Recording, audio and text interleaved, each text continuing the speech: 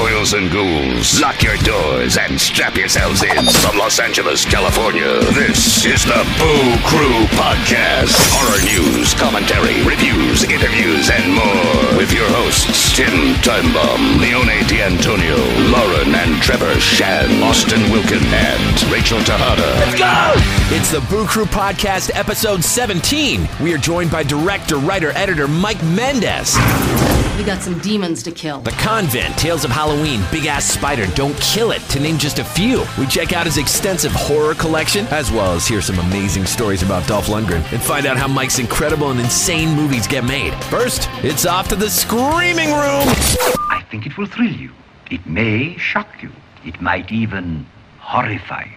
So if any of you feel that you do not care to subject your nerves to such a strain, now is your chance to, we've warned you. This is Mike Mendez, and you have channeled the pure evil that is the Boo Crew! The Boo Crew dusts a fright flick off the shelf for horror homework. They terrify us, make us laugh, cry, and through them, we see different sides of ourselves and the human condition. You can't even. I can't make it through. All right. The main stars of many of our favorite horror films. Today, we talk about monsters. Woohoo! Do a sound or something. There we go. And joining us today, which is amazing, the Boo Crew started off as a group of us going to see movies and then talking about the movies after we saw the movies. Horror movies. The discussions afterwards ended up being sometimes, in some cases, as long as the movies themselves. So we decided, hey, let's get together and do a podcast. And one of our OG members has been busy the past few episodes and hasn't been able to join us as of yet until today. And that would be Tim Timebomb. Woo! I'm on probation. I do community service. 2 podcasts a week. You're killing us, Smalls. Out on bail, but no, it's good to be here. That's awesome, man. We would text each other like, hey, man, let's get the Boo Crew going this Saturday night or Friday night. It'd be like some scary movie. Yeah. And it was a thing. And it all started as we're just fans of like scary movies. Fans of haunts. Yeah. Done our delusions and gotten together and talked about all this fun stuff we're doing. There you go. That's the legend right there. Now This is the Origins episode. But Austin, you were the one that kind of like consolidated when you were like, we're spending more time talking about movies than the actual movie, you know? It's true. Yeah, I think you were the one that dawned on you, I think, right? it was after Conjuring 2. Yeah. The Cinerama Dome. Yep. I even think we went and saw Suicide Squad and talked about horror movies after. That's true. Well, that was a different kind of horror movie. That was a horrible movie. So who wants to go first with their monster? I nominate Leo again. Okay. All I'm going to say is He's a good icebreaker. be afraid. Be very afraid. Come on, man. Guesses. Tagline. Wait. Jaws? Wow, no. Dracula? Be afraid, be No. very afraid. I know that. I know, I feel so. The Yeah. Sandlot? No. Be afraid, be very afraid. 1986. Aliens? Wait, 86? Yeah. David Cronenberg. Oh. The Fly. Good one. That's a great one. Yeah. There is a limit, even to the imagination. Human teleportation, molecular decimation, breakdown, and reformation is inherently purging. Where our greatest creations meet our deepest fears. Something went wrong, Seth. When you went through, something went wrong. That movie does not get enough love. Yes. Monster Man. Talking about Brundlefly. Jeff Goldblum and Gina Davis. Directed by David Cronenberg. This movie won the Oscar for Best Makeup, actually. And that was 1987. Chris Wallace and Stefan Dupuis. The effects in this movie are phenomenal. The creature, the fly, is so grotesque, man. I've seen everything. I've seen horror. I've seen the real stuff in the hospitals. I've seen any gory movie, Evil Dead, whatever. This one still gets me. This one, like, still crawls under my skin. It's got some really crazy, awesome special effects. So in this movie, you have Jeff Goldblum, who's a scientist, and he's working on this teleportation. He wants to like teleport things from pod 1 to pod 2. He's very pompous and he's very arrogant. He's like, oh yeah, I'm the best and the smartest, whatever, you know, and I can improve on human condition and all that. So one day after he succeeds with a couple pets, and he's like, I'm just going to get drunk and do it myself. I'm going to teleport myself. But what he didn't realize was that a fly was caught in the machine. So in pod number 2, when he comes out, he doesn't know that he's now a fusion of fly and human. So slowly he's like, oh, I got superhuman strength. Oh, I feel better. Oh, I can do these great things. I can crawl up the wall, you know. And his girlfriend, Gina Davis, is like freaking out, you know. Doesn't his face start melting off and Dude. shit? I remember that. Yeah. I remember getting sick when that shit happened. His teeth fall off. His teeth just fall off because, you know, a fly doesn't have teeth or need teeth. And it's like, there's a scene where there's a candy bar, and he's like, oh, watch me eat this candy bar. And he's like, he vomits all over the candy bar. Yeah, I remember that. Slurps it up, and I'm like, oh, fuck. I just remember that monkey that doesn't make it, right? Right. Explodes in a pod. The monkey explodes in a pod. It's horrifying. It's horrifying, man. I mean, he gets worse and worse. He gets more neurotic and crazy about what he's becoming. And he's trying to solve the problem. And he's like, I can fix this. I can fix this. He's trying to get his girlfriend in the pod so he can fuse himself with her and come out the other way, human again or something, whatever, you know. It's got some crazy scenes. It's got a nightmare scene where Gina Davis, because obviously she has sex with him. And this is a nightmare sequence where she gives birth to a live, like, larvae, like a big... that thing fucking freaks me out. But his fingernails, he pulls them off. I remember that. Like, special effects are phenomenal. Yeah, again, it's practical photography. Though. Yeah, totally. Yeah, this all like in-camera stuff. Yeah, it's a really crazy metamorphosis. Like, the change that he undergoes from human to creature fly is really cool looking, and it's really grotesque. It's just gross. Like, it gets grosser and gross. He has to wear mitts because his fingernails, everything's all sticky and falls off and all that. But yeah, it's a really cool creature design. It's one of those memorable ones that is really shocking and grotesque and very underrated. You know, people don't classify this one as like a monster creature, but it really is. And it's a remake. It's an 86 movie. Is a remake from an original that came out, I don't know when, in the 50s or 60s? Yeah. With Vincent Price. But that was Vincent Price's head on a fly. Right. That was the end. This is the next level, right? Not as gross. Yeah. It's awkward.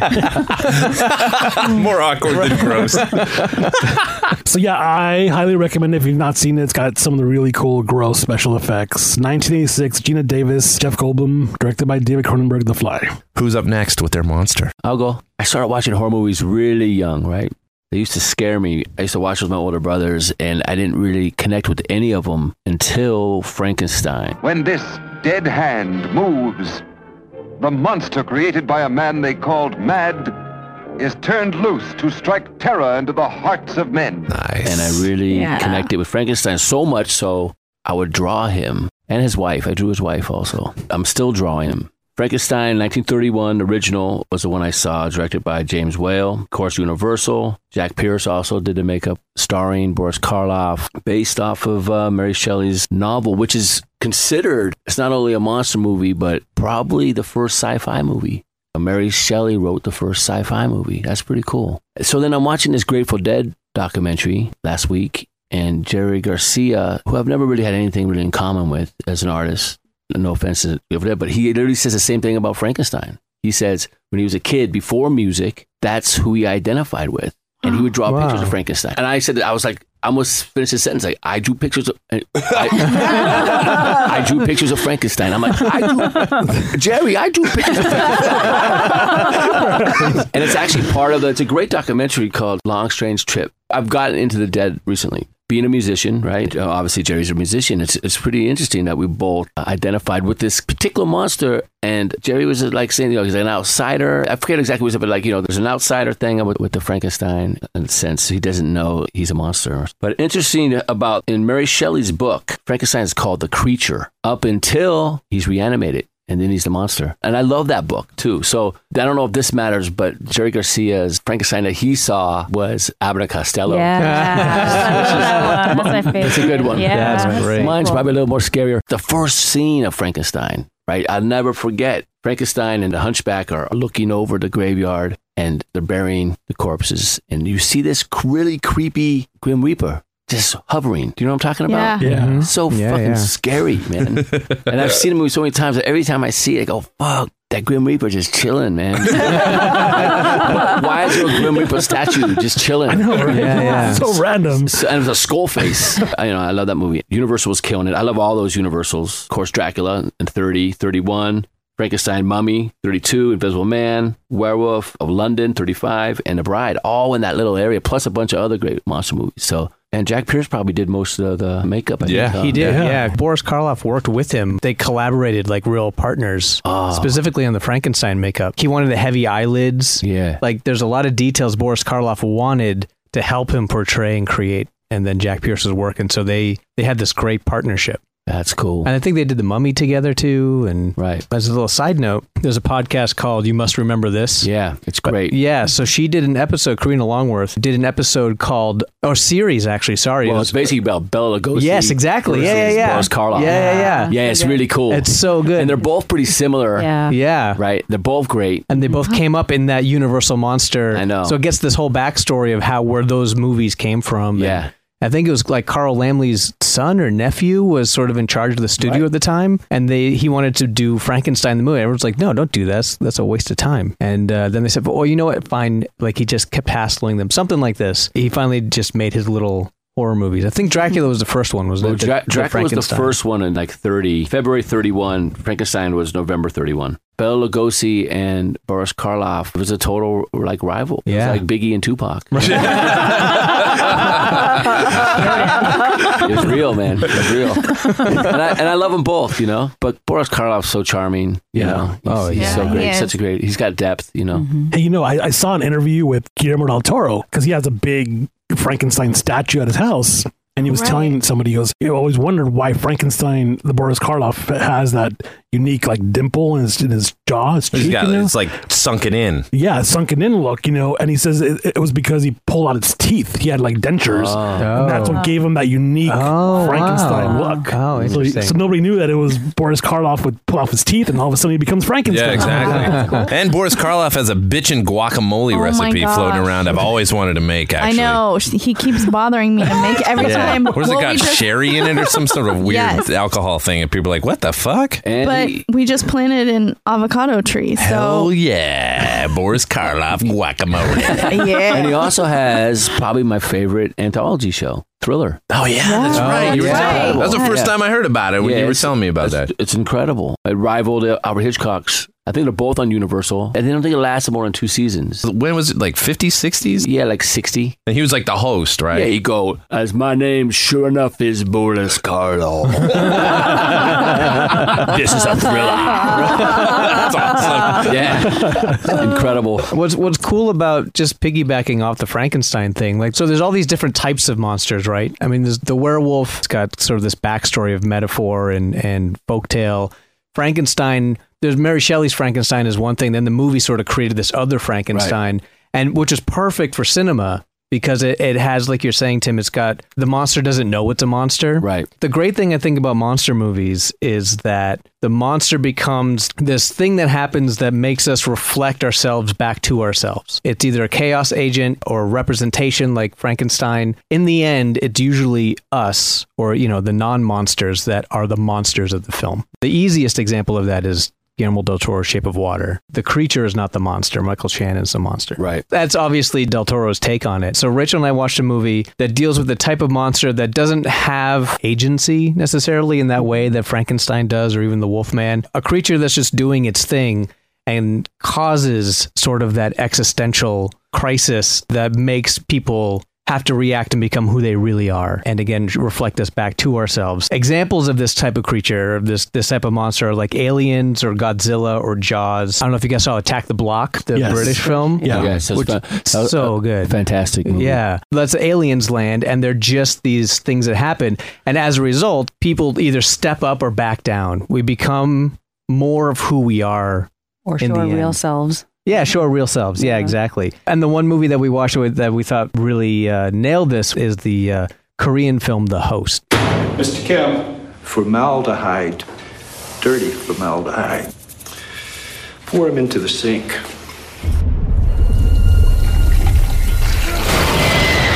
Yeah, it's incredible. It reminds me of a lot of the classic big monster movies. Yeah. Right. Like Godzilla. Oh, yeah. Yeah. The title's The Host. I hadn't seen it before because I thought that it was about something. Like the title made me think of one thing. The title in Korean, I'm going to try this and I'm going to butcher it. But the Korean title is Gwomol, something like that. Sorry, Korean speaking people.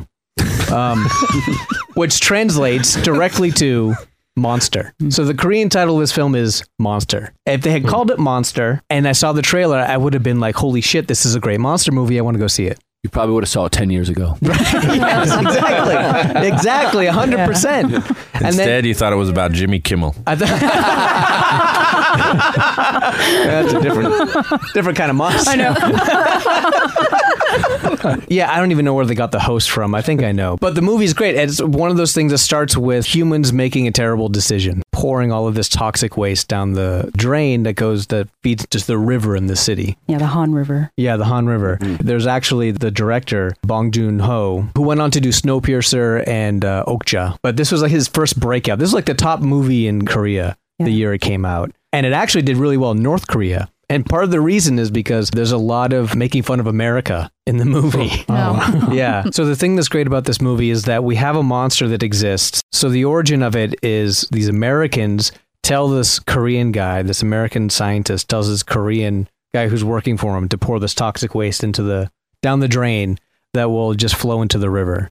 And then it sort of cuts to a few years later, and there's a weird looking creature in the river. Cuts to a few years, more years after that, and there's this giant creature hanging underneath a bridge.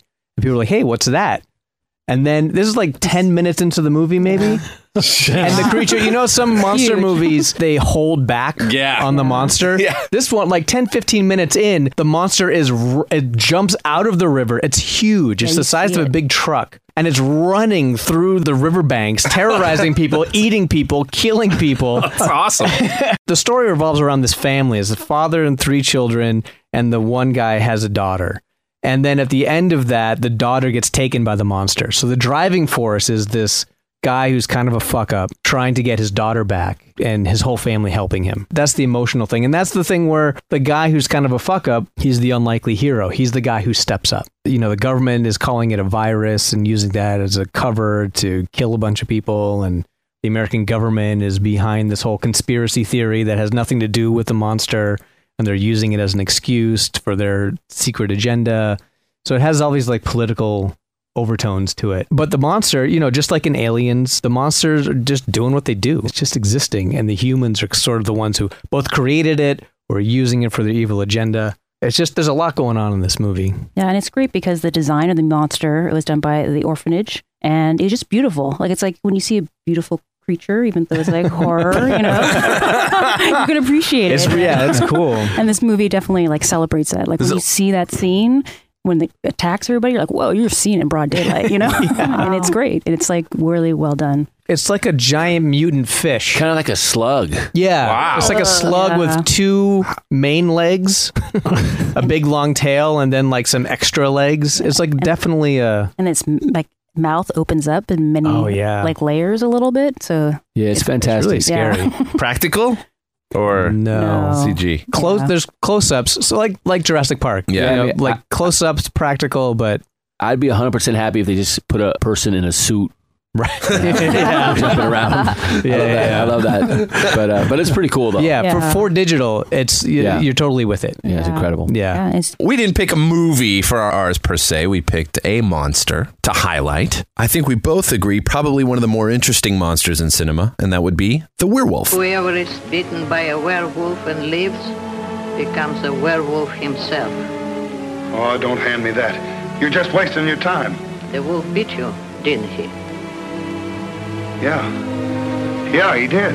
Nice. Yeah. Very cool. Yeah. It's one of actually the oldest legends of human monsters in history. They used to persecute people who were accused of being werewolves or people who claimed to be werewolves as far back as 1521. When livestock would go missing or be found dead, they would accuse people, or serial killers were often pegged as werewolves. The legend itself goes back all the way to 1 AD. Now, the first werewolf movie ever made was a silent film by Universal in 1913. Called The Werewolf. They used a real wolf and a camera dissolve for the transformation effect. It's lost. They lost the film. It actually got burned in a fire. And then after the release of Dracula, Frankenstein, The Mummy, and The Invisible Man, these great Universal monsters, effects legend Jack Pierce was brought in to come up with a design for their werewolf movie. And they didn't like it. The studio didn't like it. And the actor didn't like it. So Jack stuck with a much more simplified version of the makeup. And it was called Werewolf of London. Jack Pierce held on to his guns and really wanted this iconic image of a werewolf that he had envisioned. He turned Lon Chaney Jr. into the Wolfman in 1941. And the iconic look of the werewolf that we see now was born. And Lauren, you had some interesting werewolf. Yeah, there's shit. like this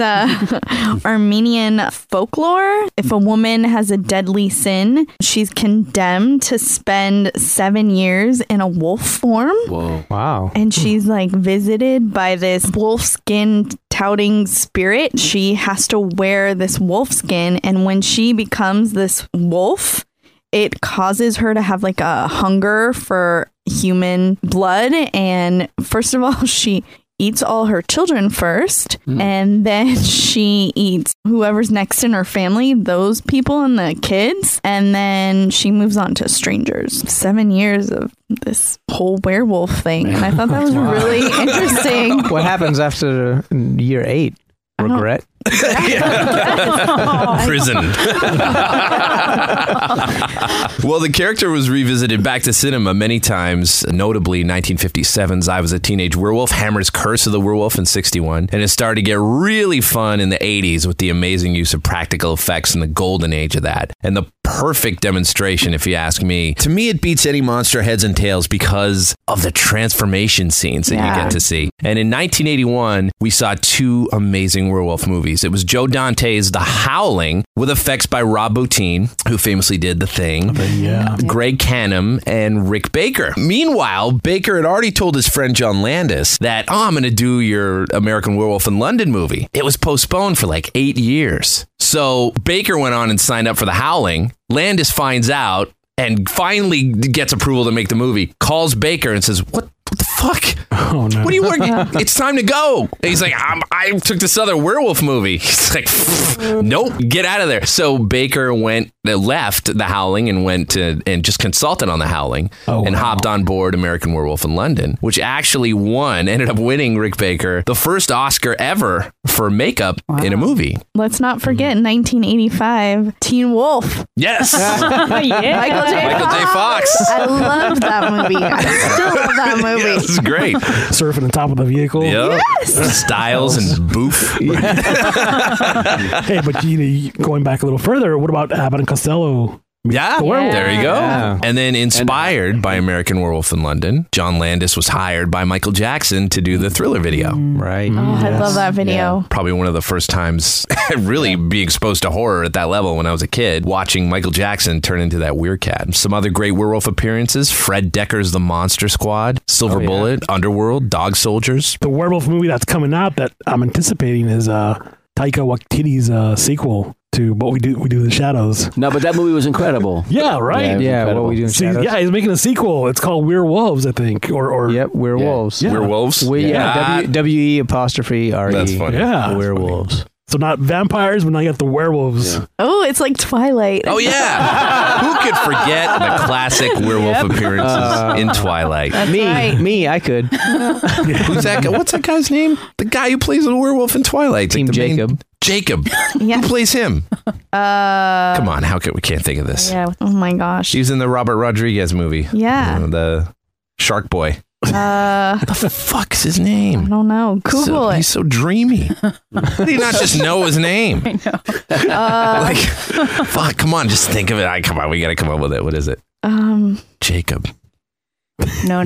Taylor Lautner. Taylor Lautner. Ding, ding, ding. I guess I'm Team Edward. She's alive. Alive! Beauties in bikinis, laughing, singing, surfing, sinning. Beach party lovers making hey hey in the moonlight while the monster waits and watches.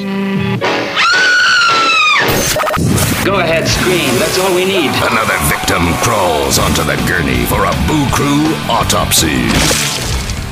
This thing's huge. highly poisonous, aggressive, fast, smart, it's strong. This is a big-ass spider.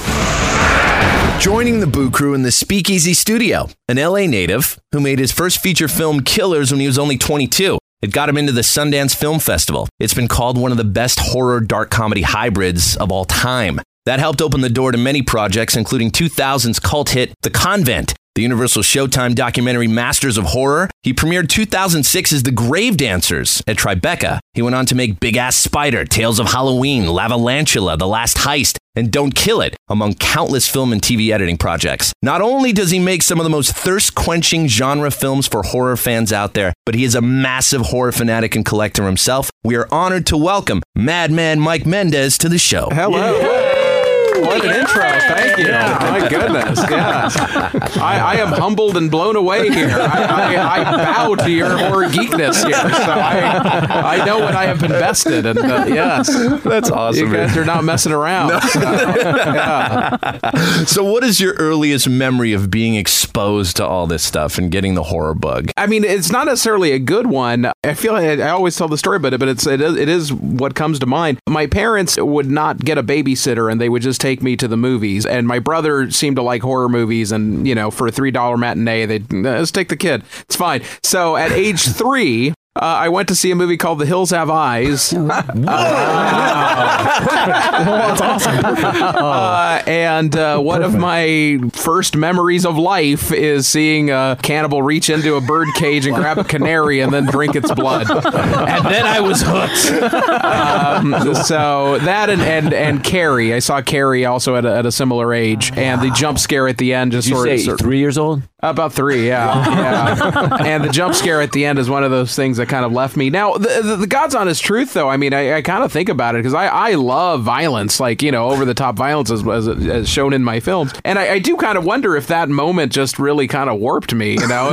Because if you're starting out on life with The Hills Have Eyes, if that's the jumping off point, then it probably takes a lot more to kind of, like, mess me up and get me excited. So that's probably why I kill so many people. Chasing that dragon the rest of your life. Yeah, totally. So, you know. So what was a moment where you thought, man, I could do this. I want to do this. One of the best film schools I think ever was Sam Raimi's Evil Dead 2 and Evil Dead, because both of them are sort of you can do it yourself kind of thing, even though they're genius and they're brilliant and you can't do it because, I mean, they're just, you know, Sam Raimi is one of a kind. But there was a kind of like do it yourself kind of film school nature, particularly to the first one, that made you feel like I can do that. I can get my friends together and make a movie in the woods with like one location or whatever. And so I would watch that a lot in like grade school and high school, watch those movies a lot. And Evil Dead 2, I just learned every frame of it and every trick and every piece of equipment that they used and how they did it. And so I think those movies were the ones that kind of excited me and made me want to be a filmmaker. Take us on the road to the first film you made. Was it Killers? Was that the very first one you made? Yeah. The road, I mean, you know, it started when I was 10 years old. My dad, thankfully, was into cameras and stuff, and like the VHS camera was very new, and this is the kind that like you had to like strap half the VCR to your thing, and then you had the camera, which was huge, and it would break like nobody's business. But you know, we had that, and I had all my Star Wars figures and stuff, and so we started making like stop animation like movies. Terrible because they were VHS. It's not like you could really go frame by frame. It was just kind pause of it clunky chunk at a time. You can set it on EP and record for 8 hours. Exactly. Yeah. That tauntaun would move forward, and we didn't have like any editing equipment or anything like that. So that started, and then I kind of figured that making short films and skits was a way out of not having to do essays in school. So my friends and I, every time there was an assignment, if there was an option to maybe do a visual presentation, we would make a short, funny skit or whatever, and that's what it kind of started. And then we also like Monty Python a lot because I think, you know, they also like to spray a lot of blood. So we started kind of a club in high school where, you know, it was all boys Catholic school, so we didn't discover like cool things like girls and drugs until much later. And we were good Catholic kids, but made weird shit on the weekend, and we just started like making these kind of gory comedies. Pretty soon, at some point, you go through high school and you realize that most of your time was spent with your friends, you know, covered in red Caro syrup. You're like, what are you going to do with the rest of your life? And I was like, well, make movies. So got a lot of like little industry jobs, being like a messenger or being a production assistant or whatever. And then I met someone who had made his first independent film and it was no good. He knew he couldn't sell it, but he had a bunch of short ends, which is leftover film. Back when people used to shoot on film, they'd have like, you'd get like a 1,000-foot reel and only use like 700 feet. You'd have 300 feet left. So they're like, maybe we could make a movie with all these kind of short ends and whatnot. And so we set out to make our first film. And by some miracle that wouldn't happen now, we got into Sundance, and that changed my life. Nice. So, yeah. What was the response to this movie? I mean, pretty well blew up for you, right? Well, it was weird. Yes, to a certain degree. It didn't get like a great distributor that like wanted to put it out wide, but what it did get was kind of like a lot of like industry interest. And I was a dumb 22-year-old kid that didn't know that, like, yes, when studios offer you movies, you say yes. I was like, no, these aren't the type of films I want to make. I want to make these, grandiose independent films. And so I kind of was trying to do my own thing, and I passed on a bunch of studio films. That was the last time they offered me those. So, so I sort of regret it, but it wasn't anything that was like, oh my God, you passed on Blade or, something that went to be well known. It was all kind of like, lesser known horror action movies that kind of bombed. So I don't regret it that much, but it would have been great to be like 23 and making like $200,000 a year. That would have been awesome. So I'd probably be dead now, but that would have been cool. I heard that you were offered Idle Hands at one point. That is true. Yes, wow. yes. That would have been amazing to see. That's the one that I probably like feel like, oh man, if I had to do it all over again, I would have taken. But the God's honest truth is like that movie came out and nobody saw it, and and it didn't really do that much. So I don't know how much it would have changed the course of my life. I mean, you never know. And obviously, the only reason I kick myself is like that would have been a really cool check. Right. So, Sleepy Hollow. And obviously, it would have been, well, Sleepy Hollow is not one that I passed on. Sleepy Hollow is one that those are the type of movies I was trying to get. Okay.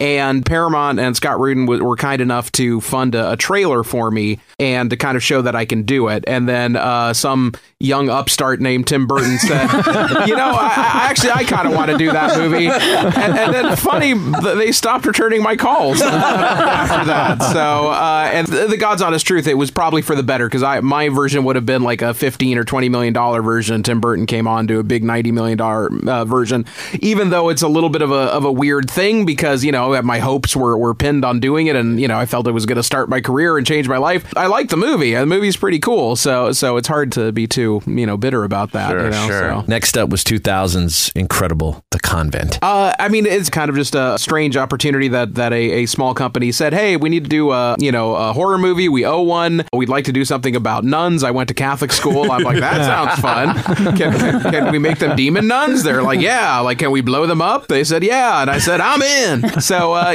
so we made that movie with Adrienne Barbeau and Coolio for some reason. And Bill Moseley, before he was horror icon Bill Moseley, he was already Chop Top, and that's right, but he hadn't been reinvented, rediscovered yet by Rob Zombie yet. So we made that movie, which is that was a lot of fun, and that one got into Sundance as well. So that was cool. I remember discovering that at a Blockbuster. Oh, good for you! Getting it just because of the cover. Well, thank you. And it said, "Prayer will get you nowhere." Totally, yeah. And it was the first time I've seen you do this before. You've kind of pioneered the art of black light blood. Right. Yeah. Which I love. I just hadn't seen that done before, and you just kind of are looking for stuff to make stuff different. And I was friends with a makeup artist that I still admire greatly called Screaming Mad George. And he was showing me all about these blacklight reactive contact lenses. Oh. And especially at that time, this is early 2000, I did not like, I mean, I still have mixed feelings about CGI. I mean, obviously now you can do amazing things, so I shouldn't say that now, but back then, not so much. And so I was like, okay, this is a way to do like a practical version of a glowing eye effect. And then I was like, well, since we have the black lights out, I bet it would be really cool if we did kind of like this neon kind of blood stuff, so. Okay, so Grave Dancers. Yes, then there was a bit of a hiatus there, not by choice, but I felt, okay, Grave Dancers is the movie that like I feel I need to do something more mainstream because, I was kind of like, feeling, and it's true, The Convent didn't really help propel my career at all. It was too goofy and too silly, even though I like it, it's the kind of stuff I wanted to do. I was like, okay, this is not going to get me jobs, so I tried to kind of do a more straightforward film, which was Grave Dancers, and unfortunately it took like 6 years to get it financed and get it made. And by the time we made it, there was just sort of a glut of horror. I think at that time, like Saw came out, The Grudge came out, and everybody was doing horror. And now it's just me trying to do something more middle of the road. It just sort of blended in with a bunch of stuff, you know? Right. Well, I remember it was part of that After Dark Horror Fest, and they used to do this yearly for a while, and it was like 8 or 9 horror movies all kind of unleashed at the same time. We were very lucky to be part of that first year because that was the year they had money. Right. So at that year they had cool trailers and commercials, and they got it out in 500 theaters and stuff, and it was cool. It was a good thing to be a part of. It was I think if I have and it really is a minor gripe, the brand was the 8 Films to Die For and the Horror Fest. Like the films were just sort of like, it didn't matter, you can interchange them. So I don't feel the films had their own identity so much, but the Horror Fest as a whole was a really cool thing, and just the opportunity to have an independent film kind of be released nationally on that day, I super appreciate and think that was cool. So, and this was the second time you worked with composer Joe Bashara, famous for The Conjuring and Insidious, because he also lent his talents to The Convent. Wait, was he a nun? Did you blow him up? No, he came in afterwards. He had done one film previous as the only thing he had done because his uncle was like a sales rep, and he did this movie called Joseph's Gift, which was like a Christian family film or whatever. But that same company was releasing Killers, and I had used the theme to Suspiria, in the trailer. The Goblin. Yeah, the Goblin, right. And he was like, "Who's that? I want to see that." And then just by some coincidence, I was trying to do this kind of like vampire movie that was kind of in the vein of Underworld kind of thing. And again, coincidentally, my friend Screaming Mad George said, "Oh, I know a great composer if you're looking for kind of like a cool industrial kind of score." And so he introduced me to Joe. And so when The Convent came up, I was like, oh my God, this guy would be great, because he at that time was doing kind of like, do you remember the trailer for Strange Days? It was the teaser. It was Ray Fiennes, and he's kind of black and white, and he's doing the whole speech about, the neurocortex, the playground of your own, mind or whatever. And there was this awesome like industrial music that came in, and Joe had done that. So at the time he was doing like remixes for like Marilyn Manson and 9 Inch Nails and doing trailer stuff. So I thought like, oh my God, this guy is like super talented and really great, and I want this kind of I was really into industrial music at the time. Like I thought he would be great, and so that's how I met Joe and gave him his first horror movie. He's done a few things. Yeah, he's done a couple things. He loves dressing up as a witch or a demon, so feel free, man. Well, here's the thing. I mean, not that I want to necessarily like out all of Joe's things, but yes, a lot of things have happened because of our collaboration. So for one thing, how he came onto Insidious and stuff like that is James Wan's a very close friend. We've been friends since Saw, and we did this very, very silly short film that nobody saw called Doggy Heaven for Xbox. There was a small time that Xbox got like 6 to 10 horror filmmakers to do comedies, and that was their whole thing. They got James Gunn, James Wan, Adam Green, Lucky McKee, David Slade, and a few other people I'm sure I'm forgetting. Yeah, nobody really knows this, but there are these 10-minute shorts. You can find them on YouTube at this point. And so we did one called Doggy Heaven, and Lee Wanell wrote it. But this little short that I produced for him, he just asked me as a favor to produce it for him. This little short was the first time that he worked with Lin Shaye, and it was also, and I had recommended Joe because he had worked with me to score Doggy Heaven, and that's what began their whole relationship. So, and in fact, I was going a few years forward. I was doing this proof of concept for this movie that I never got made, unfortunately, called Overkill. And Joe was visiting set, and James was visiting set, and he had been talking to Doug Jones about potentially being the lipstick demon in Insidious. And then he saw Joe kind of lit up. He was looking at his phone. He was kind of underlit. And he said, you'd make a great child molesting demon.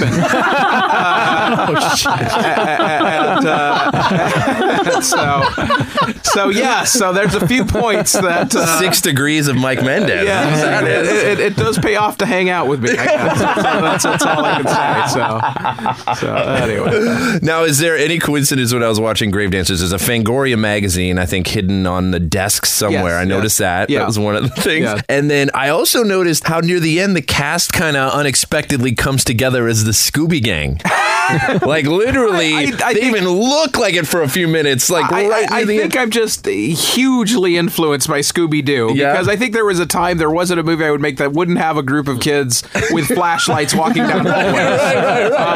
And I just think I just love that. But I do love Scooby-Doo. I mean, who doesn't? I don't love the features so much, but the original cartoons. Do you have a favorite project you've worked on? Like, I have a favorite kid. But it changes every day. Oh my goodness. I hope the kids are not listening. They'll never know which one it is. It's hard to say. And like you're saying, it changes every day and it all depends. I would say, unfortunately, even though I had a lot of hopes for it, Grave Dancers was probably the one of the worst experiences. And again, it's not for any reason that just some movies have good luck and some movies have bad luck and some movies are just an uphill battle. Yeah, like kids. Right, exactly. That's a great analogy. Yeah, and Grave Dancers, I was always hoping was going to be an uphill battle that, but it was going to change my life at the end, and it really didn't. It actually didn't work for a long time after that. And then something like Big Ass Spider, which was a movie that I was going to be like begrudgingly direct just because I hadn't directed anything in so long and felt like, okay, maybe I won't mention this to anybody. Maybe I won't talk about it, because it was called Dino Spider when I had gotten it. And, it was just kind of a low level kind of monster movie. And I was like, oh, I don't know about this. But then you kind of get into it and then things happen and Greg Grunberg comes on board. And then there's like this magic chemistry on set between the actors. And then all of a sudden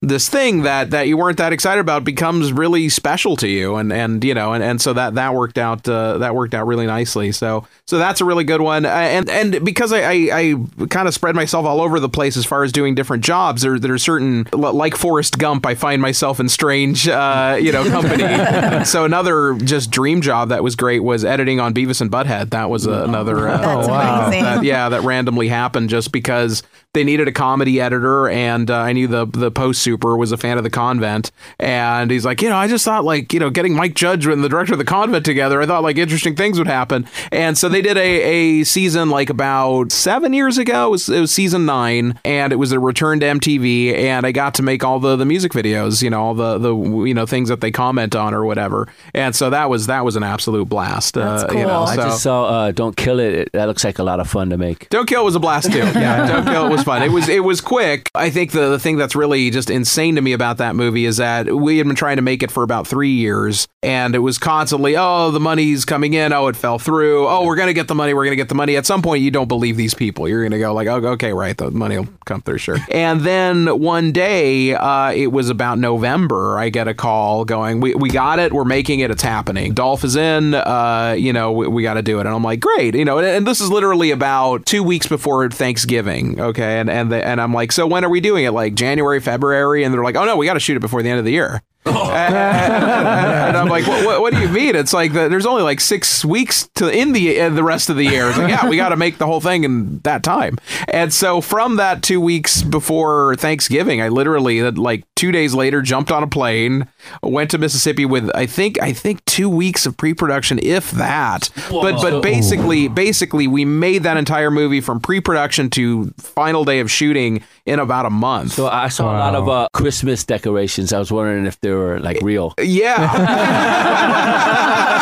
Because it wasn't like oh, great to shoot it at Christmas. It was just like, it's fucking Christmas. What are we gonna do? And so we kind of throw it. He randomly says Merry Christmas throughout the film just to kind of justify it, and we tried to add a little bit to it, but we were just stuck with it. So that's cool. No, I love that movie. It was cool, man. Yeah. No, that was a lot of fun. Dolph's so good in it. Yeah, Dolph is great, and he was a joy to work with. I mean, I do enjoy that one overall. Yeah. That one that was a good time. Is there a sequel coming? No. Not because I don't want one. It's just the sad truth. My movies don't make money. So it's like I'm super happy I get to make my quirky weird shit, and then always like I hope there's a sequel, and then they're like, Mike, it didn't make any money. So no. Dolph would have loved to have done it. Everyone would have loved to have done it, but the bottom line is that it wasn't. Yeah, and you set it up for a sequel. Yeah, totally. I mean, we would love to make a whole series of it. I would have loved to have made a whole series of Big Ass Spider or Tales of Halloween. It doesn't matter. Pick any of them. Comic Break, I was ready to make a franchise, but I was the only one. So you know. Now you got to work with Robert Kurtzman on that movie. Yes, it was the first time I worked with Kurtzman, which is awesome. I mean, being an Evil Dead fan, Yes, totally. KNB days, and they did all that stuff. That was obviously, a lot of setups. Like, how long does that take? Well, the trick on that one, again, because of the short time, it was two things. A, Kurtzman kind of left K&B like 10 years ago or something like that to start his own thing in Ohio. And so we were in Mississippi, and the God's honest truth, he was just the closest makeup artist. Wow. To it. There's like, he could get his truck out here in a few days, and that would be closest to the shop. It would be easier than flying people back and forth from LA. And obviously he came highly recommended. I was a fan of his work, and I had met him in passing over time. And I needed, really specifically for that movie, I needed someone who just was an old school gag guy, who just, was very quick and knew how to do all the tricks and whatever. And because we had to kill so many people, we kind of fell in love with this thing called the guac gun. And the guac gun is basically, I'm assuming it's a thing at Taco Bell, like what that squirts your that plunger thing. Yeah, it's a plunger thing. But you can add like air CO2 tanks to it and really make that fucker go. And so the thing is, that was sort of the. I hope I can swear. Yeah. Sorry. So the gag was anytime we needed to blow someone's head off and we didn't have time, just splat him, just throw a lot of blood on his face, fast, and it looks cool. It's effective. I think the first time I saw it was in the movie To Live and Die in L.A. There's like a shotgun to the face. Face just kind of goes. I'm like, how do they do that? And so that was the trick to that. He also had just a bunch of neat little things that helped us so much. Like he had an exploding head that was like put together with magnets.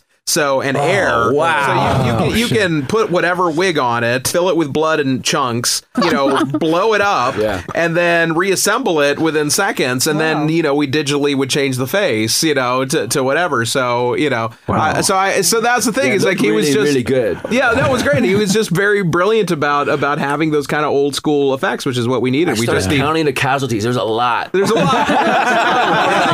hands. That's what I was going for. It's in the 40s. and the God's honest truth, this goes back to me being worked by Hills Have Eyes. I'm disappointed. I only got about halfway through what I wanted to. Everything is about I want to do about double that. I was going for about 80, but so oh well. The 2 weeks of prep cuts down on your casualties. Absolutely. I mean, the budget cut down on our casualties, the prep, all that kind of thing. But I didn't sleep much because I was.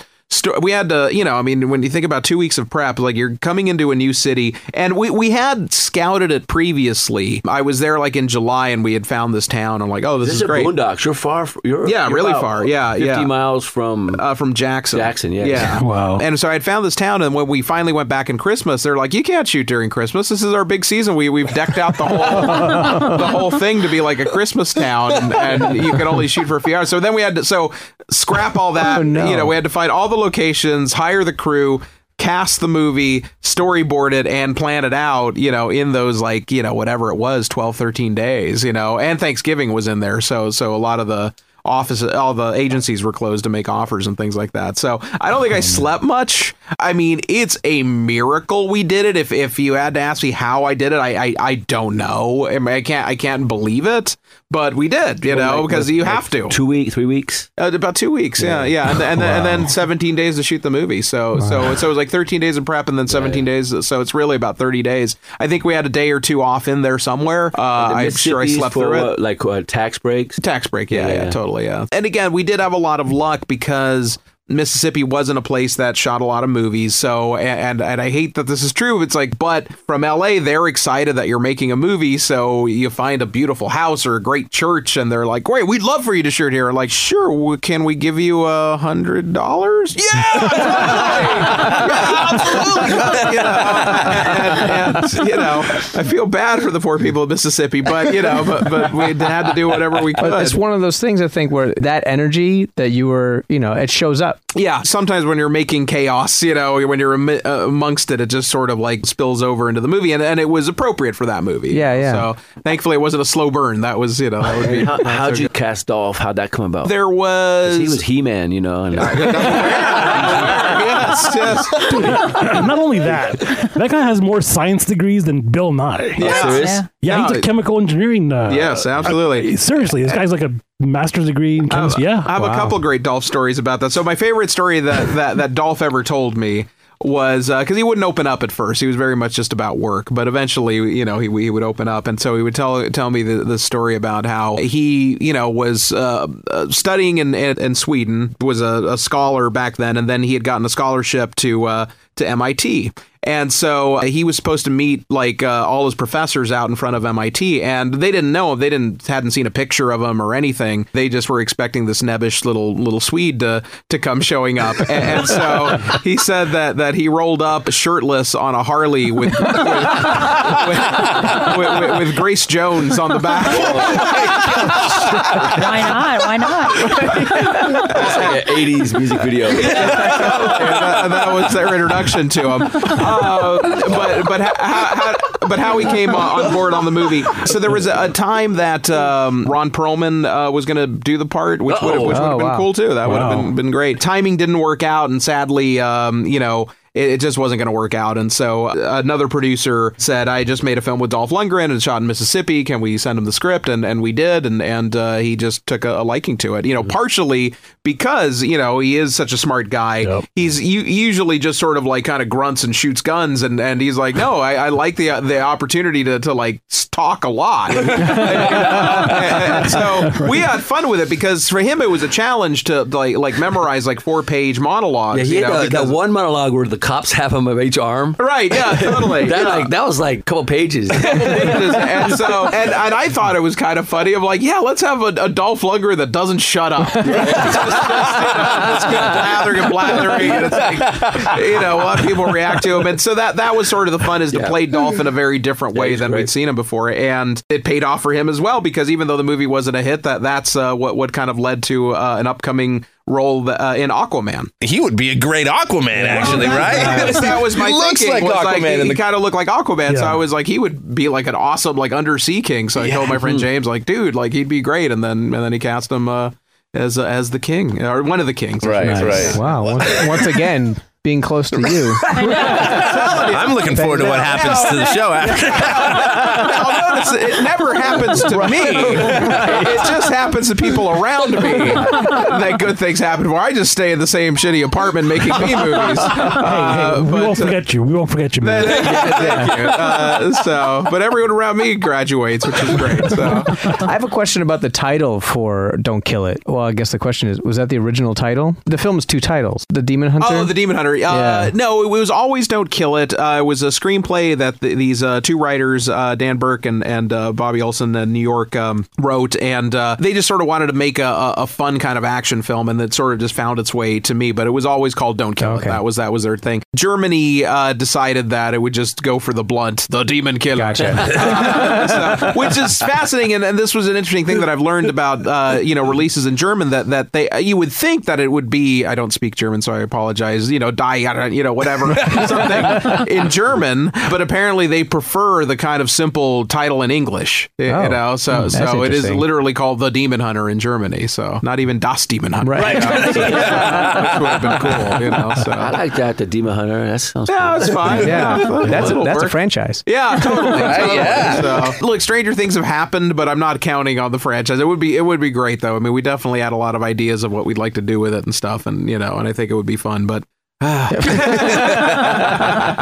a TV show, we tried that too. No one was particularly interested. So maybe after Aquaman comes out, there you go. It'll maybe. loop back. I told Dolph even when we were doing it, it's like, this is the beginning of a renaissance, man. Because not only did he move on to Aquaman, but then this had nothing to do with this. Was completely separate. Then he also got Creed 2, where he's coming back as Ivan Drago. Ooh. Oh, that's awesome. Yeah. So he has these 2 huge movies coming back to back, and a friend of mine tried to talk to him recently, or talk to his people, I should say, about exploring a Don't Kill It television, and already they were like, well, Dolph's kind of moved on to bigger things now. Man. Yeah, so. I would break you. Yeah.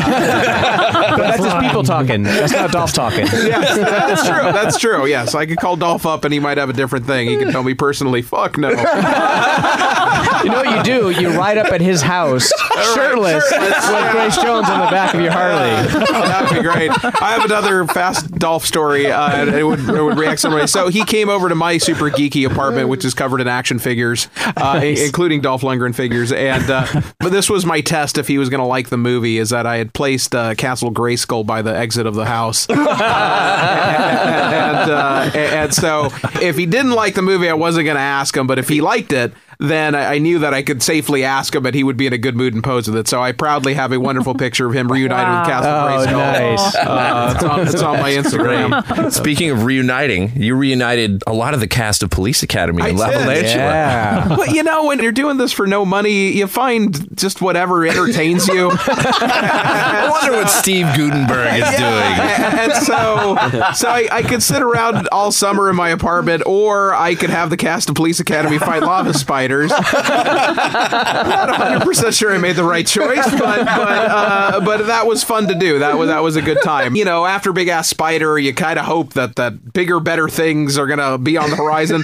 They weren't. Sci-Fi Channel called and said, we'd like you to do another giant spider movie, just this time for us. And so this thing Lavalantula came about, and but again, everyone involved with it was really fun, and the idea of having Steve Gutenberg was like, that's awesome. I mean, we love him. Once he came on board, he is like, I have a request. Can we put a cameo for Michael Winslow? And I'm like, oh, wait, you're down with that? Oh, shit, yeah, son, we're going to town. So then we got Leslie Easterbrook and Marion Ramsey. I tried for everyone. I tried to get Bobcat Goldthwait. I tried to get G.W. Bailey. Oh my gosh. But I don't think they're either, I don't know if it was our casting people or their reps. I don't think it was sold correctly to the other guys, because I don't think they told them it was a Police Academy reunion. I think they just told him, you got this offer for this movie, Lavalantula. Gotcha. Most people's knee-jerk reaction should be pass, so myself included. But so they passed. But it would have been really fun to get Bobcat Goldthwait.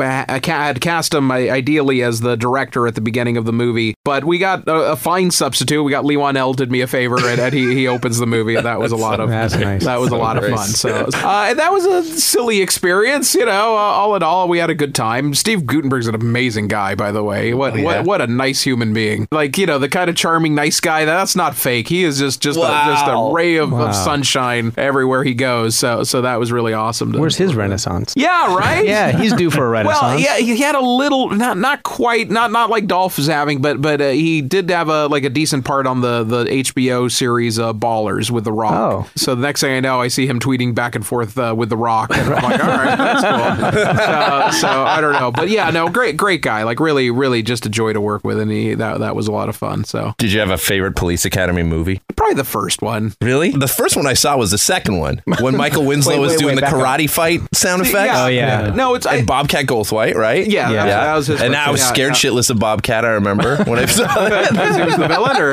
He was like a monster to me, the way he talked and stuff. I wasn't used to that. I was really young when I saw it, but I think I like the first one. The first one is R-rated, Right. It's, I think, the ones it's kind of like the first, it's kind of like a comedy. They kind of became their own thing eventually. But I just liked the idea of taking old casts and putting them in shitty Sci-Fi Channel movies. And so, whether it be The Breakfast Club versus vampires, whether it be... Now that I want to see. Yeah. Saved by the Bell against werewolves, whatever. There's your franchise. Yeah, right. These are awesome ideas. Yeah. So I would love to do that. Yeah, that would be a lot of fun. So, would you ever do a Haunted Mansion movie? Oh, in a heartbeat. No one will ask. Just do it. Yeah. The God's honest truth, though, is Grave Dancers, to a certain degree, is a bit, certainly has a Haunted Mansion vibe, but we literally went after the idea of making Grim Grinning Ghosts. It's like, how do you kind of like create the Hatbox Ghost in kind of a more realistic form, or the hitchhiking ghost? And so the ghosts were very much modeled after those, particularly the grinning ones, in the Haunted Mansion. So that was I work with this amazing effects artist named Norman Cabrera. I just produced a music video for, which is the reason I couldn't make it on your show last time. So for those listening, I have a terrible burden that I have flaked on these fine people 3 times in a row. It's okay. Now, the first time I forgot, and that was just my bad. Okay. Second time I know this is the Catholic school. I have to confess. Second time it was the music video. Then there might have been the third time, but then I said I will make it there unless I am deathly ill, and then I got really ill. That's right. What music videos have you been doing? We just finished a video for a band called Municipal Waste, which is a thrash metal video. That was just sort of the fun of it. Basically, my friend Norman, who is, again, one of the best makeup artists, he's done a lot of work on Hellboy. He used to work on, his second movie was Gremlins 2, The New Batch. Oh, wow. But he's worked for Rick Baker under the years, worked on Men in Black, worked on all this things. And, he did all the Ghosts and the Grave Dancers. And he's like, hey, this band, Municipal Waste, they want me to do a video, and I kind of want to do an homage to Videodrome meets Lamberto Bava's Demons. Oh, wow. So, and again, that was much like that short film Doggy Heaven that I did. It was completely a thankless task because we had no money. I don't get paid on these things. It's just for the love of making demons. And so we made some very cool demons, and Satan, and Joe Bishara plays Satan in it as well. I told you. It comes around. What have you done? Any other music videos? When I was younger, I did a bunch of garage band videos, just trying to get experience and work and make a few dollars, but certainly nothing worth mentioning and nothing worth showing. So you talked about a toy collection. Is there like one piece that's your prized possession? Too many. It's like asking you the same question, or maybe you have a notebook. I never. That right there. That's my favorite. I realize. As I said it, I'm like, no, it's got to be the notebook. Our house almost burned down. Oh no! Because there were fires. Fires in Burbank. Right? It was right up on our hill, and seriously, I was like pulling the props off the wall, and I was like, just make sure the notebook is with us. Right. That was like my most important. Oh, that must have been horrifying. Yeah, no, I couldn't imagine, if that would happen. That is obviously anybody's worst nightmare, especially if you're a collector, everything, going up. So, I would just have to grab armfuls of stuff. My main vice is a company called Hot Toys. Yeah. You know them? Yeah.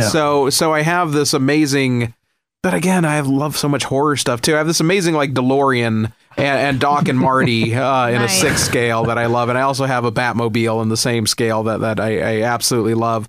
But I also have a pull from the Alien Warrior from James Cameron's Aliens. So I have that. That's another one of the prize ones. So much. I mean, I love my toys. Just it's just I've spent my entire life collecting and amassing them. So it's hard to pick just one. One that you haven't acquired that you really, really want that is super rare. I will say that I do have most everything that I really do feel it when I go to conventions and stuff. I feel like I got it.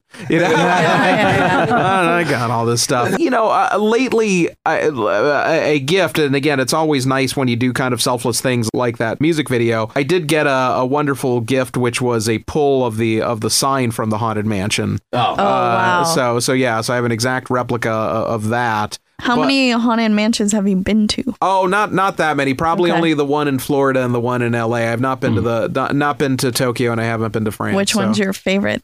I mean, just because I grew up in LA. I mean, obviously, I got to love this one. The most. I love the exterior of the Florida one. I think that's really great because I never really put together the New Orleans Manor thing, but now I've kind of grown to kind of appreciate it. And especially going to New Orleans, it was it's all like the Haunted Mansion.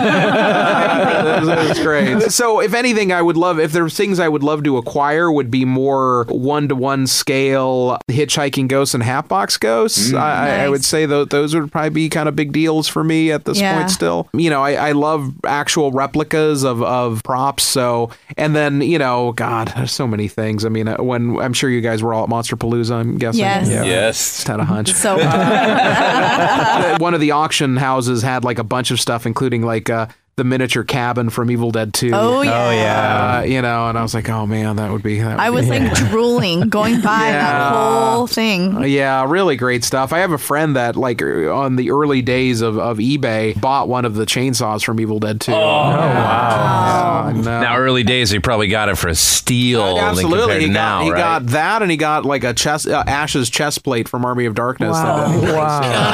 Yeah, totally. So I don't know, but as you guys know, as collectors, it's a slippery slope, and it sure never is. ends. No, it never does. You're never fully satiated going, I have it. Exactly. When you think you do. All you want is more space and more space to display stuff. So, I really would like to have, like, it is a strange kind of mindset, and you do feel sometimes like you're a lunatic or whatever, but I do have some good role models. Forrest Ackerman, who had the Acker Mansion, had a place just dedicated to it. Guillermo del Toro has the Bleak House, which has been on tour. Did you go see it a lot? Wasn't it amazing? Just to feel I'm not alone in this world. There are others like me. And then Peter Jackson also has a similar thing in New Zealand. And my understanding is he's got his guest house is a Hobbit house, is like a recreation of Frodo's place. It was a similar thing to what you got going on. My understanding, I heard this Jack Black mention it on like to Letterman or something like that, is that you pull a book in the library, and then it opens up and you go down into a dungeon. And there's skeletons in the wall, chained up or whatever. And then you kind of go down, and then you start hearing like birds chirping and stuff, and it starts to get lighter. And then you see the round door at the end, and then it's Frodo's house, and that's the guest house, and it's just decked out with plasma TVs and whatever. That's amazing. So that's great. the thing. Another huge role model for me, and I'll never have the means to do this, but Rick Baker, when he had his shop in Burbank. Yeah, I've been there. Yeah, it was amazing, right? Oh, yeah. I mean, he would make like the sconces, by hand, and he would do like the monkeys from The Wizard of Oz. These kind of angry apes, like just the different, like kind of just like, wall buttresses and things like that. And then his office was on like, kind of a balcony, and he looked out onto a homemade cemetery that had like a huge like gray grim skyline, and then like skeletons and stuff hanging out of the ground and stuff. And then you had a museum of all his work, Mighty Joe Young, The Grinch, Bela Lugosi from Ed Wood, and all these just amazing props or whatever. And so again, it's like there are others out there like us, but every time someone comes over to my apartment like Dolph Lundgren, they go like, what the fuck? So, right, either they get it, or they're just like, what? Yeah. I mean, I get a lot of 40-year-old virgin comments. That's probably the most common one. The darkest one that I ever got was from Joe Dante. Came over and said, I mean, this is bleak, man. He's like, this is amazing. What are you going to do when you pass on?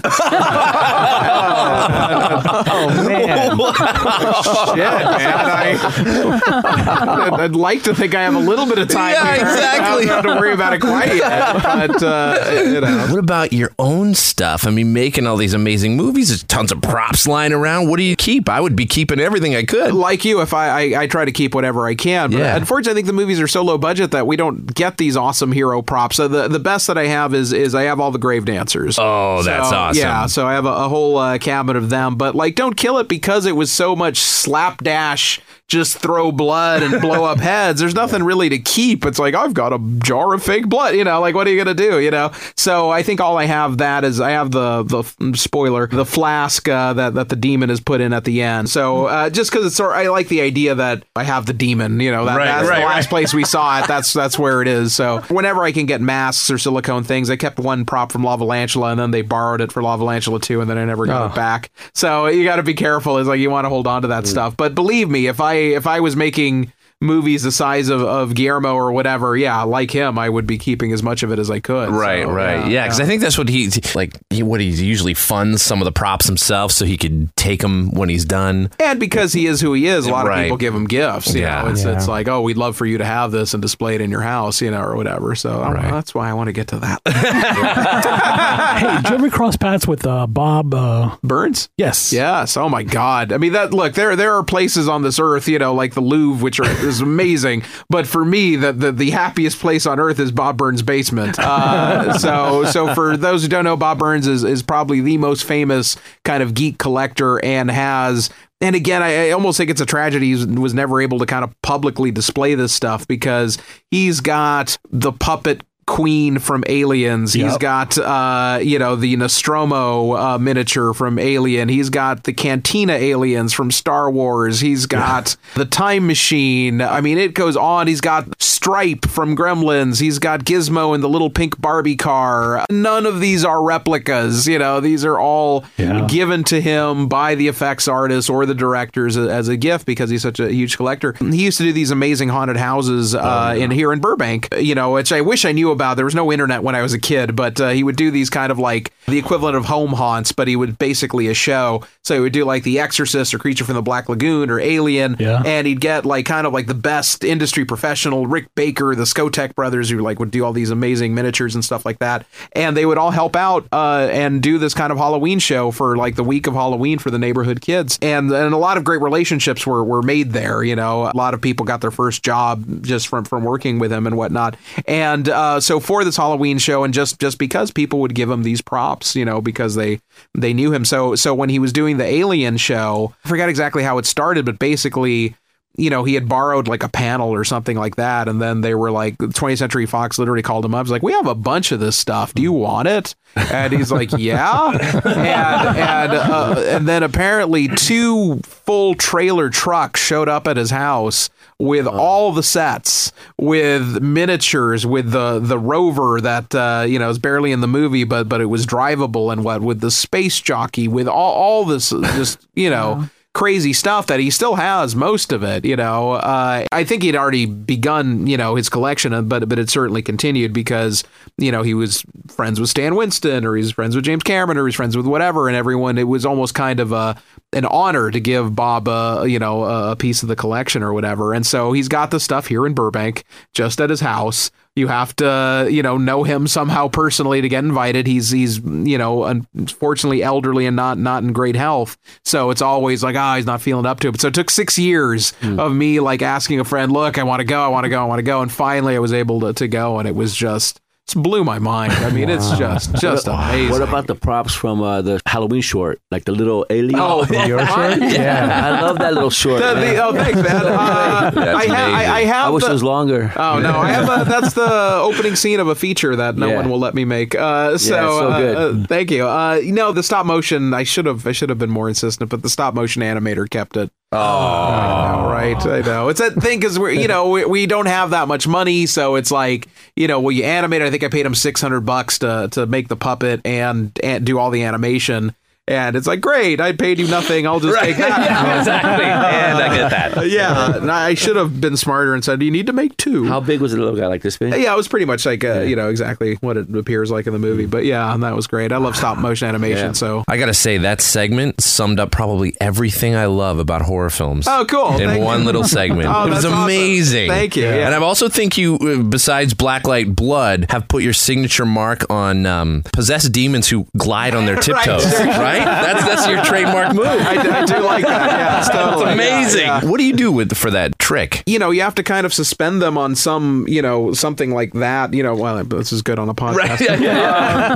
They basically have to like sit on a saddle that's hooked up to a dolly, and then you can drag them so that their feet drag or whatever. So that was fun. Tales of Halloween was also we talk about those very special projects, and I don't like that this is the lesson I've learned, but a lot of the times the things that are the most special and been the most fun are the ones that don't pay anything and are just, you're just doing it for the fun of it. Tales of Halloween was 100% just for the joy of, we know so many people that love horror movies. We know so many people that are filmmakers. Why don't we all kind of like get together and like a jam session and do something together as friends? And then that was really kind of a magical experience that we can never recreate, because it gets complicated trying to do it again, because, you can only make everyone pull a favor once for no money, and then if you start doing it again, it's like, well, we did that already. So there's we run into a lot of problems about making a second one. Like, sorry, that's my phone. Oh, I like it. It's appropriate. Appreciate what it is. So anyway, sorry. Anyway, so the issue becomes like, who comes back, and then all your other friends who didn't get involved in the first one are like, well, I've got a short, and so many people have hit us up to do another short, that it was just like, I think it's just best to leave that alone and just, we did it, and, walk away from it or whatever. But but it was a real special experience. So Did it win an award? It won a Saturn Award, yes. Right. Yeah, totally, for the Blu-ray. Yeah, which is great. Saturn's cool. Saturns are awesome. That's a good one to win. Yeah, I like it. Yeah, totally. I'm down with it. So One of your process, a lot of processes, you're a director and editor on your films. How is that for you? Like, how is that in planning out the film and then your post process? Yeah, it's been honestly, like, it's funny because I always tell people I work my way backwards. I started as a director and I'm just moving down in the industry. But I started editing largely because I had no other skills. It's like I went straight from, college dropout straight into my first independent film, started making money as a director, and then realized that I don't think I can make a living as an independent filmmaker. So I had to kind of like, what the hell do I do? But I knew how to edit because of editing my films. And at first I was like, man, this sucks. This isn't what I want to be doing. I want to be a filmmaker. But then it's good to learn another trade and see things from another point of view, because now when I edit and I do a lot, I'm always trying to keep busy on just several projects. Your mind is always about storytelling. Your mind is always, it's like, even though I may take time away from directing, I never stop telling stories, even on my stupid Instagram movies. It's like, that's part of the reason I do it is just I like putting images together and making stories. So when I go back on set, when it has happened, then I'm like, okay, now I'm directing, a movie or two movies in a row or whatever. My mind, because I've been thinking like an editor, it's like I know exactly what I need. I know how it's going to cut together, and it's been nothing. If anything, it's strengthened my filmmaking skills. And so it's been great, even though it wasn't like, oh man, I didn't have aspirations necessarily be an editor. But it's just great that I can honestly say at least I've made it the last 20 years just working on movies and and lately just working on horror movies for the most part. So, and that's lovely. That's great. Yeah. And I'm always happiest when I'm working on horror movies. For instance, it's not something I directed on, but was a joy to work on. I just finished a movie called Nightmare Cinema, which is a little bit of a cousin to Tales of Halloween. Actually, what it's closest to is a theatrical version of the Showtime series Masters of Horror. Mick Garris got together a small group of filmmakers, Joe Dante, David Slade, Alejandro Bruges, and Ryuhei Kitamura, make sort of an international Masters of Horror called Nightmare Cinema. And I got to edit all of the work with those filmmakers and do that. And that was fun, because I'm making horror movies with Joe Dante. And so, so it's like, okay, I may not be directing, but like, this is a blast, It's like I get to work with people I admire. I get to see how they work. And I get to help them make films, and so that's a lot of fun. Overall, I think the editing helps. I think it's cool. I think a lot too, like in horror films, a lot is also in the building of suspense. Yeah, which sure, I think totally. Yeah, comes with the editing process. Yeah, I think it just sort of changes, the way you think and the way you approach things to a certain degree. And you have I also write, so so there's that point of view to look at. But it's cool to kind of just especially, and that's part of the reason I'm trying to make the transition into television directing, is that it's invaluable to just know what you need, just to know the pieces you need. You can move so quickly of like, I need a 2-shot, I need this master, I need that one close-up, and and then boom, scene done, on we go. And that really helps, especially when you're in Mississippi and you have 17 days a thing. It's just, you gotta fly. If you're directing, writing, and editing, do you ever make like an alias for your editing name? I should, but no, I don't. I'm stupid. I just take the credit anyway. Yeah, okay. I really should. I really should start using aliases because my name's on some questionable things. Are you editing on a laptop, or are you going to like? No. I just have a a home system or whatever. Yeah. Just 2 monitors and a computer. I mean, thankfully that's the one thing that I tell any filmmaker. It's like there's no reason that you shouldn't edit. I mean, the tools are there, and now especially just filmmaking in general. Whether it's I'm not encouraging anyone necessarily to use your iPhone, but you can. Yeah. It's like the tools are all there. Hey, Steve Soderbergh did. Yeah, absolutely. Yeah, I don't understand quite why, other than to prove you can. Right. I remember like in starting off in college and stuff like that, you had to shoot on Super 8 and 16, and you had to buy the film, you had to develop the film, you had to edit it by hand, and and it's just like, God, it's so much easier now. So I just would encourage any filmmaker, by all means, you should know how to do that. What about the Mike Mendez movie that I've heard you talk about and hasn't been made yet? Dead Stuff. My short in Tales of Halloween is the opening of Dead Stuff. Oh man. Yeah. Dead Stuff has to be made. I know, right? That's the reason I did it, was because sadly I did come to that realization I'm probably never getting this movie made. So I'm just like, And it's frustrating because, you pitch it to people and people don't get it. And I'm like, look, I'm just going to go fucking make the first 7 minutes and see if you guys get it. And then people, seem to understand. And then again, you feel not so crazy of like, see that people get it, And again, it's actually nice to say that and hear that because it's like, I'm trying to get a movie made right now. There's a script I believe in and a bunch of people have passed on it and like, we're not really making that kind of thing. We don't really see it.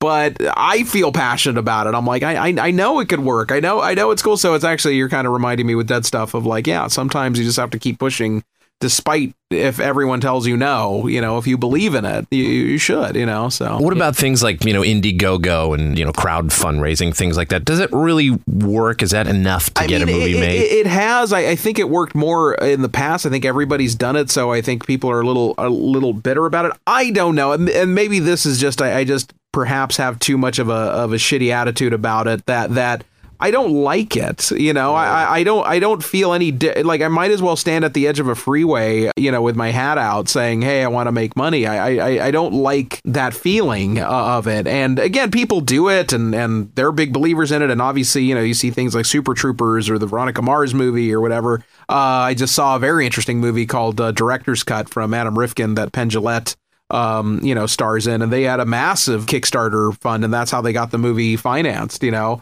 had a friend who did a Kickstarter. She didn't turn it in on time, and all her fans turned on her. Oh, really? Oh, wow. Very sad. But that's the thing is you have to kind of keep everything open when you're an independent filmmaker. Right. And, you have to keep every possibility. Someone approached me recently going like, so I know this marijuana dispensary that has so much money they don't know what to do with, and they want to make a horror film. Would you be interested? There's an element in the film that I'm trying to make that there's a drug element, and like, could you just make it like a new strain of marijuana? I'm like, if they fund the movie, fuck yes, I will. Whatever. That's fine.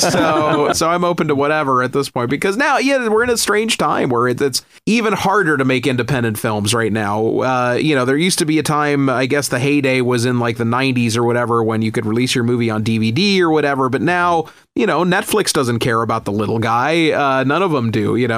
They will go, oh, you made a film, that's great, we'll give you $50,000 for all the rights, and wow.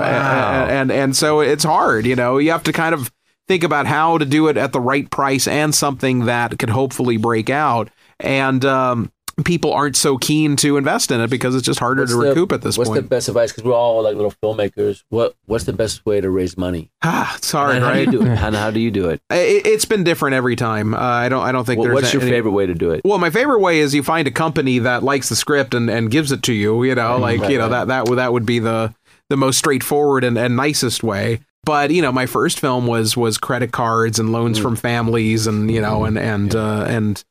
however we could. Second movie was The Convent, which was a little bit of a... They've been indicted. I can say these stories now.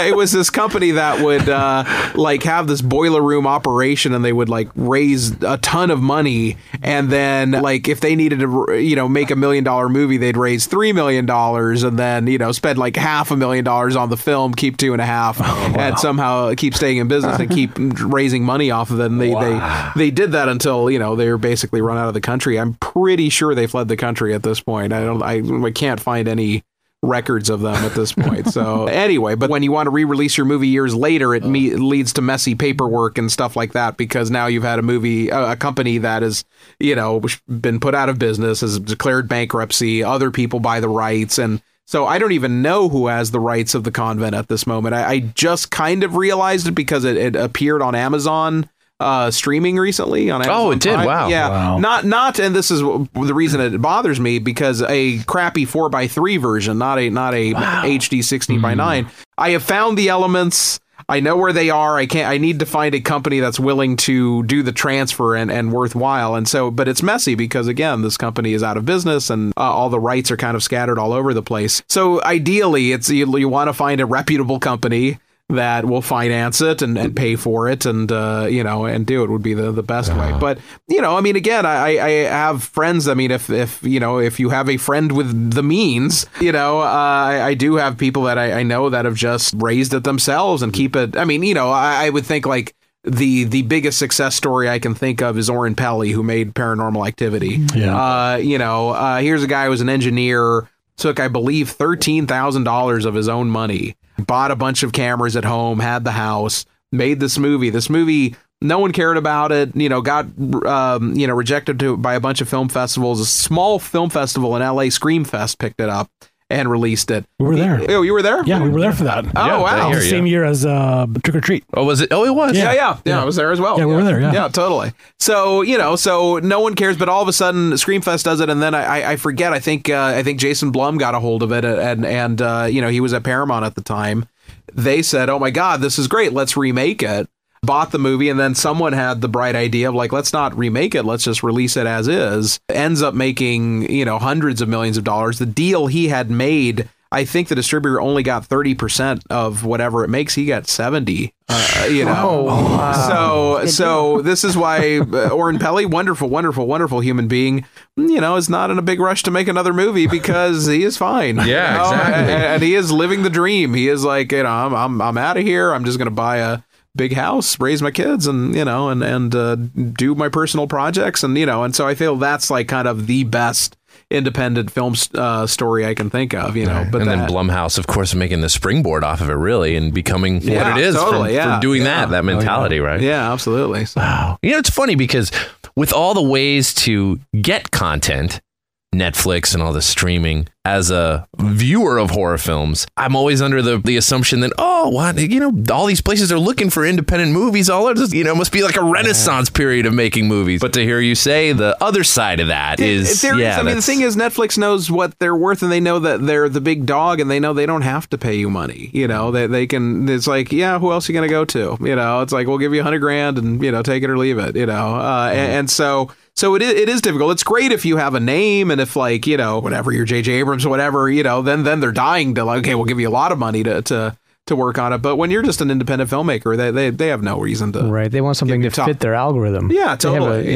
Just fill. Here's new stuff that we didn't pay that much for and fill it in there. So it's tricky. It really is hard to be an indie filmmaker right now. I think it's just part of the appeal to why everyone should move towards TV, because that there is certainly no shortage of networks and platforms and streaming services. So I think that's kind of where the place to make original stuff is. Every day you find out there's like a new network or a new TV channel. Yeah, absolutely. Yeah. But speaking about TV though, where do you think is the perfect platform for television, considering like AMC versus HBO versus? There's so many good ones. I mean, we live in such a great time where something like Ash versus Evil Dead can get made, and you have something like, it's a shame that they didn't continue it, but you have something like Stars that allows, uncensored splattery stuff to get made. Obviously, if anyone could, HBO would be the place that you want to be. That's the highest quality, the highest budget, that is the benchmark at this point, I would think, for television. So, but again, I just think there's a lot of places that need content, and so I think a lot of interesting things are getting made. Black Mirror or The End of the Effing World. I love Black Mirror. It's so good. I wish the seasons were longer though. Yeah. But, I get depressed. I watch them like in one night. I know,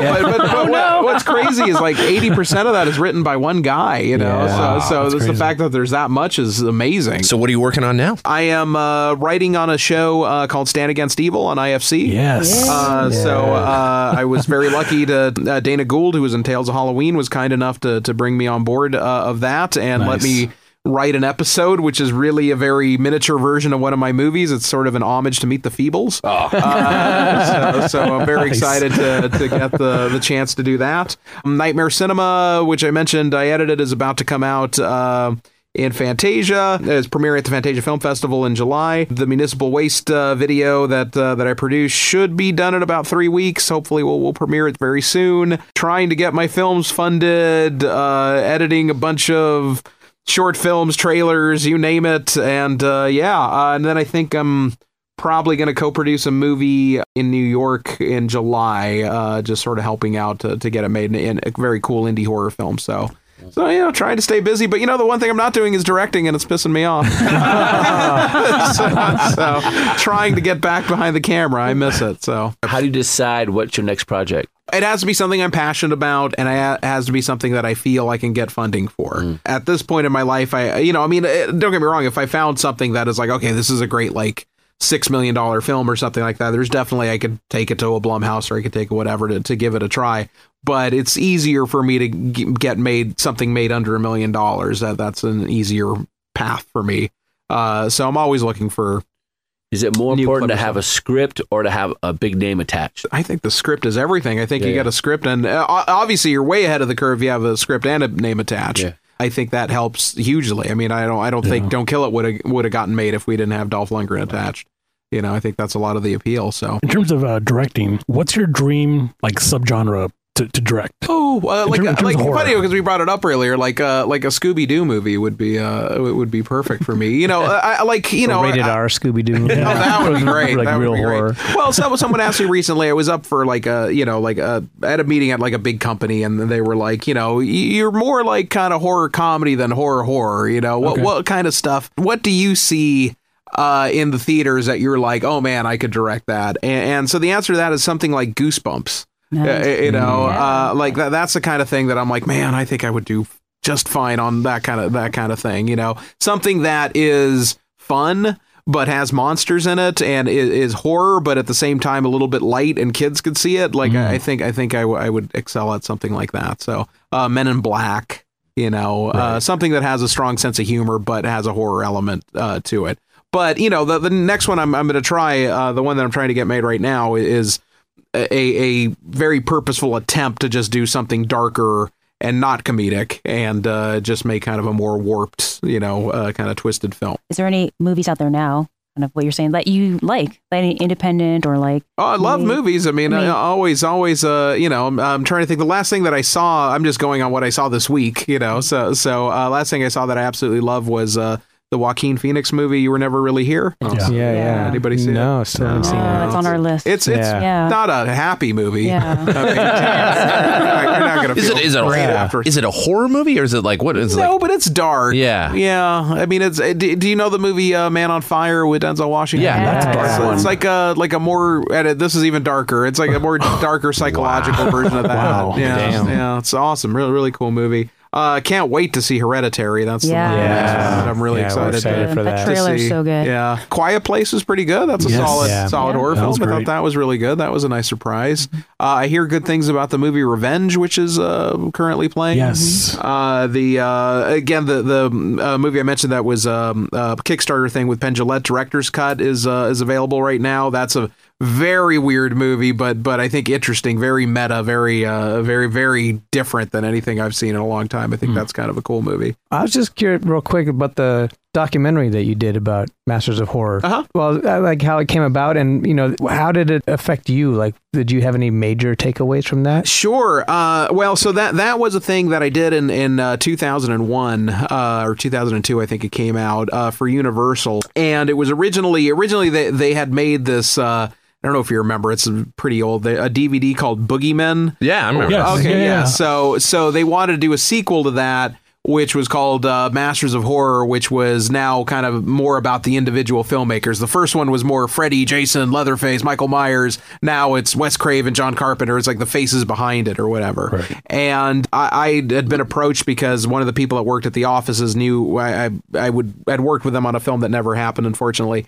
And they're like, I know this guy who's a big horror geek, just knows everything about horror. Like, he'd be great for it. So me and another filmmaker friend, Dave Parker, I brought him onto it, and we just sort of went out to do this thing, and it was supposed to be a collection of clips originally, but we were like, look, we work for Universal, we can call these people and go, hey, we're making a documentary. and so we just sort of set out, because it was going to be a DVD, to just like, let's just make all these awesome special features and let's meet all our heroes, and it really was that fanboyish and innocent of like, and again, it was just the way you did it, it was like, we'd call up John Carpenter and say, oh, we've got Wes Craven and George Romero. We totally didn't. But they'd hear the words Universal, and they'd hear that these other filmmakers are on, and we got pretty much everybody. The only people that we weren't weren't able to get were Cronenberg, and I think that's more because they weren't going to fly us to Canada, and Sam Raimi, who's my hero, was the only person who kind of like straight up like, nah, I'm good. I'm making Spider-Man. Have fun. Right. You got Bruce Campbell. We got Bruce Campbell. We got Bruce Campbell to the host. So we did all these extensive interviews, which was just, like a master class with your heroes. I mean, we got to spend like 3 hours with Wes Craven he tells us stories of Serpent and the Rainbow and stuff like that. And that was amazing. We got to sit with John Carpenter. We got to sit with Romero. We got to sit with Rick Baker, John Landis, Stuart Gordon, Wes Craven, like I mentioned. And it was just the best. I mean, just amazing. And so we had shot all this stuff, and then all of a sudden the Boogeyman DVD didn't do that well, and they were going to cancel it. Like the whole thing's scrapped, and I'm like, but we have all this great interviews. And so literally next door there was a guy who just sold stuff, and he's like, well, can you turn it into like a documentary? And I'm like, yeah. And then he was able to go, we made like a little pitch reel, and then he was able to go sell it to Showtime as Masters of Horror. And so then we recut it as a documentary, and we all had the film clips and everything. And so we loaded it with as many film clips as we wanted. And it came out on Showtime. And what's funny is that then there was shortly after the series Masters of Horror, but has nothing to do with us. And I was always like, those motherfuckers. Right. Exactly. Yeah. They sold the same thing, to the same network, and we get nothing. Those bastards. And of course, life is funny because now I'm working with Mick Garris on the next incarnation of Hammer Cinema, and we couldn't be any bigger buds now. So life is funny sometimes. So that's amazing. Anyway, yeah, it was great. Now the only sad thing, and this is I hate true of my early work, Killers, Convent, and Masters of Horror, you can't find it. The best place to find it is on YouTube. Yeah, that's right. Yeah, watch it on YouTube. Because the rights expired to all these things, and Universal didn't really. It wasn't a big enough title for them to kind of like, oh, let's relicense this stuff and release it. They were like, yeah, we made it. It was on television. We made our money. On we go.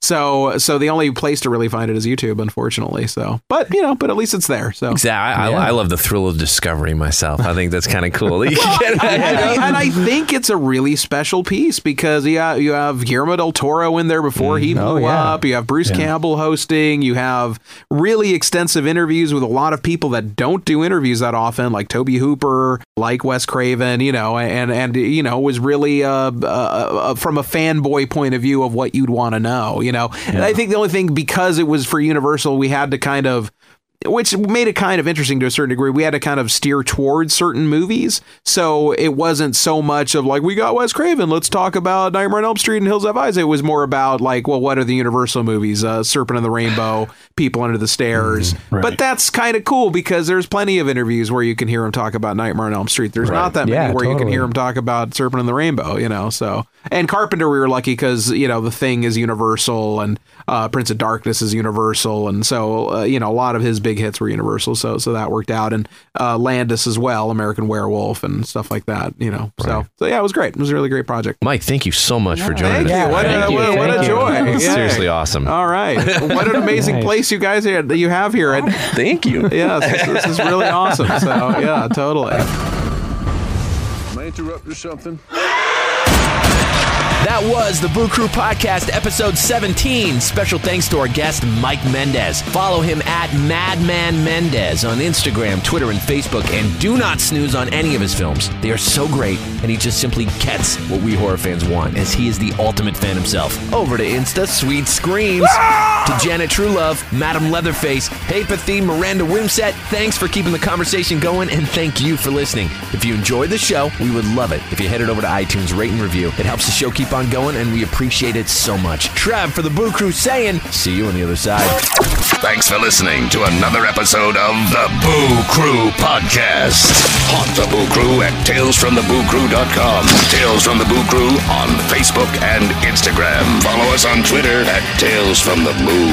The Boo Crew is Tim Timebomb, Leone D'Antonio, Lauren and Trevor Shand, Austin Wilkin, and Rachel Tejada. The Boo Crew is produced by Lauren Shand, chopped and sliced by Trevor Shand. The Boo Crew is a TSP creation. Fuck a duck.